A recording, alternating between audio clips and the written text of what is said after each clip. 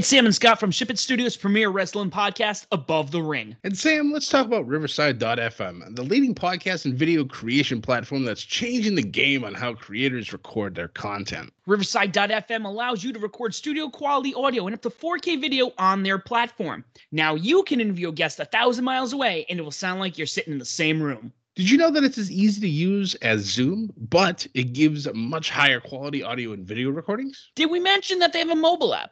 This allows guests to connect directly from their phone and record content from anywhere.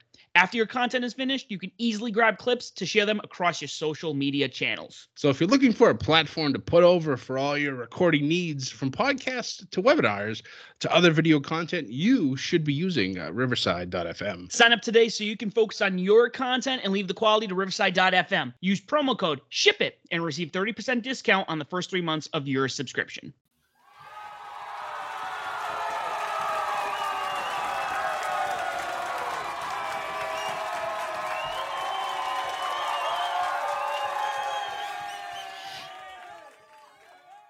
Ladies and gentlemen, welcome back. This is your Survivor Series post-show. It is I, Vince's voice of reason, Scotty J Stream, here to talk results. And before I do that, I just wanna throw it down that your boy, once again, is victorious. Now, I did tie with Mr. Zach. We both finished the night 6-1, so a joint win, but this gives me 3 victories now on the season, putting me ahead of both the Riddler and Sam. So now at least all of us are on the board, but I now am in sole possession of first place, where I belong, because there can be only one in this Ship It Studios Wrestling Championship, and I will win that title belt. Nobody is going to stop me. But fresh off the heels of this year's Survivor Series, and I'll say it was pretty good. There was some interesting moments with the crowd, and some of the matches, or at least parts of the matches, were a little blah. But overall, I'd probably give it a good solid B for a pay-per-view. Both the first match and the last match on the main card were, for me, the best matches of the night. But we'll just jump right into it.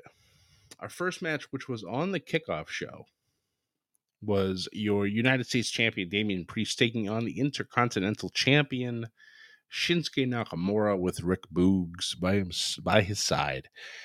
And this match by itself was pretty damn good. They gave it a good 15-20 minutes on the kickoff show, which is nice to see, because I'm pretty sure if they were on the main show, it would have got squeezed down a lot more. However, the match ending, a little bit of a controversy, but not for the reasons why it ended. I'll get into that in just a moment. So the match actually ends via disqualification. Now, if people have been paying attention to Damian Priest lately on Raw, he's had a darker side of him that's kind of come out and caused some havoc. And tonight was no different. Now, every time Damian Priest was getting control of Shinsuke, Rick Boogs would be out there with his guitar and just doing some ridiculous riffs, and it would cause, Damian to become distracted. And at one point he told him, he said, "Do that again and I will end you," essentially. Paraphrasing there. So Rick doesn't do it for quite a long time, until towards the end, where it looks like Priest is getting ready to put Shinsuke away, and he once again, Boog starts doing the riff. Damian gets out of the ring, takes the guitar, literally snaps it in half, attacks Boogs. This then causes Shinsuke to come out and attack Damien, who then turns around while he's still holding on to part of the broken guitar, smashes Shinsuke over the face with it, causing the disqualification. So people obviously were up in arms about this match ending as a DQ. Now, somebody had posted a comment on Twitter, and I had a response to it, just basically stating that, well, for this type of match, it actually makes sense that this would end in disqualification because it keeps Shinsuke strong in fact that, he's still a champion, and it goes with the new aggressive side of Damian Priest. And of course, because they put that on the internet, well, people weren't too fond of it. I apparently kicked the hornet's nest and had a whole lot of trolls have plenty to say, most of which were not exactly flattering. But it is what it is. It's my opinion. People want to disagree with it. That's fine. There's no real need to get snarky about it or just being plain right, downright rude about it. It's an opinion. It is what it is. There were some people that, kind of went after that, and I told them, I said, listen, it's just my opinion. You don't have to be a jerk about it, type of thing, and had some good conversations with some people about it, and others, they were just being dumb. So it is what it is. Welcome to the internet, I guess. We try to stay out of that type of foray because there's enough negativity going on out there, and we don't want to engage in more of it, to be honest with you. But when there's a good conversation in there, it's kind of worth it. At least I think so. So moving on from that, I also want to make a point of this, is that Shinsuke with the win, I was the only one that picked Shinsuke Nakamura to win that match because I had a feeling that this is exactly how it would have ended. I didn't feel like there would be a pin in this match. I had a feeling this one would actually end in the DQ. Had we had a pre-show, I would have said that. So it is what it is. So doing so, I took a 1-0 lead on everybody, and I rode that almost all the way to the end. But yeah. So we moved on to the main show itself, and we had an interesting storyline start here. Vince McMahon showed up, which in its own right is a big deal, being on camera, because I know Vince normally isn't on camera anymore. But he arrives with Cleopatra's golden egg that was shown on Red Notice, which is the new Netflix movie starring The Rock and Gil Gadget and Ryan Reynolds. So Vince gets out of his limo. Crowd, and the wrestlers back there are like, yeah, he's here, Vince is here, woo. And then he pulls out the egg, and everybody's just kind of staring at him like, what? And Vince does the whole, like, come on, cheer. And then everybody just fake cheered. And it was just like, oh, God. I'm like, is this another one of those woke things that we know that Vince has to deal with? Yes, and, yes men, yes women type thing. Is that what this is a joke about? I don't know. Maybe. If it was, then well played. If not, then I don't understand it, but whatever. We'll get back to the egg thing in a minute. So our first match of the night, like I said, was a fantastic, I want to say fight more than a match. It was the battle between the Raw and SmackDown Women's Champions as Becky Lynch took on Charlotte Flair.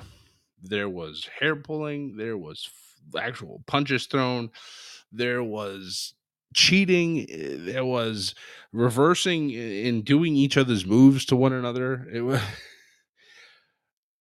at the very end of this matchup, Charlotte tried to pin Becky while holding onto the ropes, and the ref caught her. Becky then turned it over, pinned Charlotte the same way, but from 2 to 3, she noticed the ref wasn't looking, and Becky wrapped her arm under the bottom rope and got the pin, the 1, 2, 3 count. And it was, I loved it. Like, they're both going to cheat to win. They both want to see who's the more superior person, and it's Becky. Now, I didn't discover this until later, but Becky had a very emotional interview after the match, and I don't I don't think that all this was just for show, because a lot of people thought that maybe just the build up for this was just that it wasn't real. There wasn't any animosity between these two, but after hearing that interview, it sounds like there really was some issues between these two, and it's sad to see because they were inseparable in the very early stages of their career. Either that or I'm getting played, and if that's the case, then congratulations, ladies, you have me hook, line, and sinker. But great opening fight to start off this show, and it really didn't get worse for quite a while. We had up next the 5-on-5 men's elimination match. Obviously, Team Raw versus Team SmackDown, and Kevin Owens started out this match, and he was going against King Woods. Bell rings. Owens rolls out of the ring and walks to the back, getting himself counted out. Now, the internet exploded, and I mean exploded. They exploded with this, thinking that, oh my God, this is the end for KO because his contract is up in January, and et cetera, et cetera, et cetera. And if he did that on purpose, which I doubt he did, then I think that's amazing. And what a stroke to do. I just have a feeling that this is just part of KO just being a complete and utter jerk again. Heel KO is the best KO. So I have a feeling that obviously this is going to have effects going forward because Kevin Owens is going after Big E for the WWE Championship. He's fresh. Big E's not after tonight. So we'll see what happens come Raw tomorrow. That should be also very interesting. More on that later. So going into the match, KO gets himself counted out. SmackDown up 5-4. Corbin then gets eliminated to make it 4-4. Xavier Woods then was eliminated next, which I was a little surprised that he was eliminated so early on. But Raw then takes a 4-3 lead. Lashley and McIntyre both get themselves eliminated via countout because they were fighting on the outside, renewing that feud that just wouldn't end for the longest time. So it then went to 3-2 Raw, and then Finn Balor was eliminated to tie it back up at 2. Sheamus then gets caught by Austin Theory and gets eliminated, going 2-1. Jeff Hardy then was all by himself versus Seth and Austin Theory. Sheamus, before on his way out, attacks Jeff. Seth almost gets the pin, was able to kick out at the last moment. He then pins Austin Theory, making it 1-on-1, Seth versus Jeff Hardy. And I'll tell you, this crowd on fire for Jeff. I don't care how old this man gets. Jeff Hardy is still absolutely a fantastic performer. And I love that he's still getting some love. And the fact that they made him be the final survivor for SmackDown was fantastic. However, Seth Rollins gets the win. Hardy went for a swanton, and he looked ready to nail it. Seth put up the knees the last second. Jeff landed on him, rolled over. Seth got up, curb stomp, 1, 2, 3, done. Raw gets the win, takes a 2-1 lead over SmackDown, and my God, what a match. So we then had something that I thought would lead up to something else later in the night, which didn't exactly happen. It was a moment with Vince McMahon in his office and Roman Reigns coming in. They had a discussion, and Vince was showing off his egg that was said to be worth $100 million. This wasn't a prop from Red Notice. This was the actual Cleopatra egg, which, if I remember correctly, is actually a lost treasure. It's not real, I think. So, obviously, for storyline purposes, we'll say it is. So he goes, "Oh yeah, it's worth $100 million." And Roman goes, "Huh." He looks at it, goes, "Just like my next contract, right?" And then he gets up and walks away. And Vince is like, and then all of a sudden he realizes what he said, and he was just like, "What?" So, two things. Obviously, contract, kind of hilarious because all the releases that have happened with WWE recently, and the fact that it's going to cost him that much to keep him there, which is even more fantastic. We then had our 25-man battle royale celebrating the 25 years of The Rock debuting at Survivor Series. This was won by Omos, and I think, if I remember correctly, he had 12 eliminations. And this was a fun match to watch. I will give major props here to Sam. Sam was actually the only one who picked Omos out of the rest of us, so he got the win on this one. Picked up a win off of everybody else. So it tightened things up a little bit. But our next match was Battle of the Tag Team Champions, as SmackDown's The Usos took on Raw's RK Bro.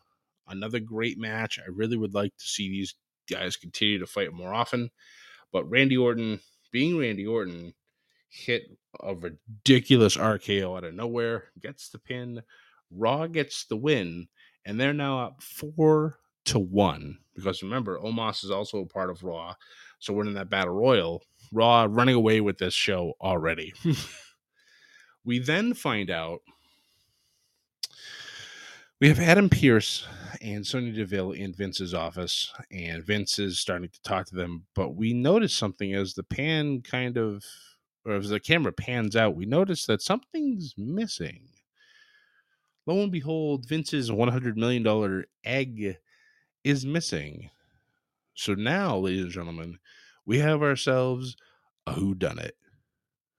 And Vince says that he wants everybody at Raw tomorrow night to figure out who stole the egg, because they assumed that it was it must be a wrestler, because who else would it be, I guess.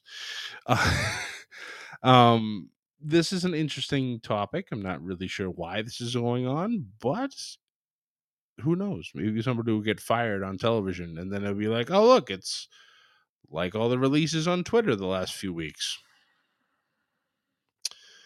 I know you can't see me, but the face I'm making. But moving on, we then went to our women's 5 versus 5 elimination tag team match, Raw and SmackDown. And as we went on, Carmella first eliminated, SmackDown up 5-4. Then Zelina eliminated, SmackDown up 5-3. Toni Storm then gets eliminated, Raw shrinking that a little bit to 4-3. Liv Morgan then gets eliminated, which, again, I was surprised that she was eliminated so early, especially since she's the next in line for the Raw Women's Championship. SmackDown up 4-2. Rhea Ripley then gets eliminated. SmackDown had a 4-1 advantage against Bianca Belair. And I'll let you guess who won this matchup. And if those of you who don't know, Bianca Belair won this matchup. She overcame the 4-1 odds. Sasha gets eliminated by her own team via countout because Sasha just decided to attack everybody, including Shotzi. There was some distraction between Shotzi and Sasha over who was actually legal. So once Sasha was eliminated, I knew this match was over.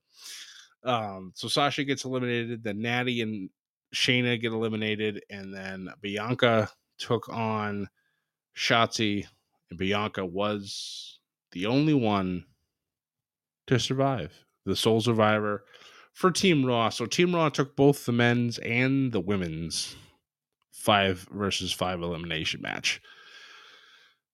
Normally, from what I've seen, it's a split. Normally one show does one does the other. Apparently, that's just not the case. Okay, it is what it is.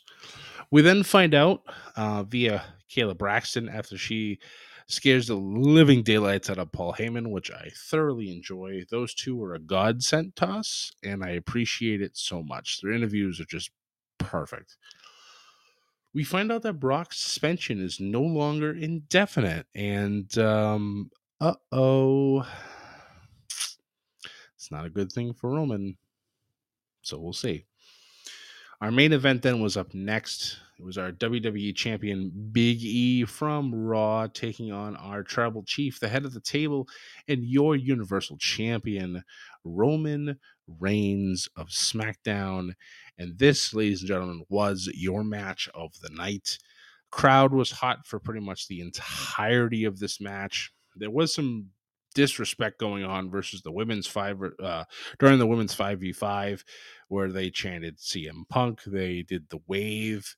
They just, I don't know if it was just a combination of it being, they were there for so long. This pay-per-view was over 4.5 hours. It was a longer pay-per-view than normal. From when I say that, I mean, normally WWE's done a good job of shrinking their pay-per-views down to about 4 hours. So this was a little longer, and the fans clamor and they bitch and they complain about not having enough time to watch the women wrestlers. And then when they go out there, they do this type of shit. It's just, you wonder why Vince and company shrink their moments for the women. And you wonder why the Queen's Crown tournament matches, every single one of them except the finals, was under 4 minutes. So it's like, come on, guys. You want women's wrestling, enjoy it. Don't be stupid and don't say dumb things that don't matter anymore. Fickle. Daniel Bryan Danielson was 100% correct. Fans are fickle, and it's a little aggravating, but they're not going to change. So it is what it is. I enjoyed it. I thought it was a lot of fun. I was not alone in that feeling. So hopefully the silent majority will continue to, pave the way for this. But normally that vocal minority is the one that gets stuff changed. So we'll see what happens. But enough of that. Going back to the main event, this match was fantastic. Like I said, the crowd was actually into this one. Roman just shit talking everybody, the crowd, and Big E answering, talking shit back was just, that for me was a highlight as well. But this match ended as most people thought it would. Roman Reigns getting the victory, spears for days, big endings, near falls, the whole shebang. But Big E was not able to put down the tribal chief. Roman gets the victory, and then the show ends. He even hits a rock bottom during this match. And Roman goes, he walks towards the ramp. He kind of points to the Survivor Series sign, and graphic comes up, and that's the end of the show. So they did all this teasing of The Rock, and The Rock doesn't show, which I thought was absolutely hilarious. I never really expected to see him. I guess the movie cameo that they had during the opening credits, where they were pretty much just pushing Red Notice this entire time. I guess that's as far as we're getting. But like I said, good show tonight. I gave it a solid B. I'm very interested to see what's going to happen on Raw on Monday, especially with the whole Vince golden egg thing missing, and God knows what's going on. And to see who starts talking their mouth. We'll see who's who's going to run their mouth. And Starliv working her way towards Becky, and Seth working his way towards Big E, because Seth still has that contract. So we'll see what happens. But guys, thank you so much for listening. Totally appreciate you as always. If you don't already, please follow us on Twitter at Above the Ring. You can find us on Facebook, on Instagram, and on YouTube as Above the Ring as well. You can find myself pretty much everywhere as Scotty J Stream, and you can find this podcast on basically every podcasting platform that is out there. If you're listening on one that we're not a part of, let us know. We'll add ourselves to it, though. You can do all your one-stop shopping for your podcasts and add a little bedlam to your day from Above the Ring. Also, out there on the interwebs, if you are somewhere that we're not, let us know. Again, we'll add ourselves to it. That way we can continue to spread the bedlam, because everybody needs to read from the book of Bedlam. Thank you guys so much. Really, truly appreciate you. Hope you had a wonderful night. Let us know what you thought of Survivor Series as well. You guys can comment on our posts that we put out tomorrow, and let us know what you thought. Was the show good? Did you like it? Did you hate it? Tell us why. We want to know. But most importantly, guys, please do not forget to ship it and join the Bedlam. Have a good night.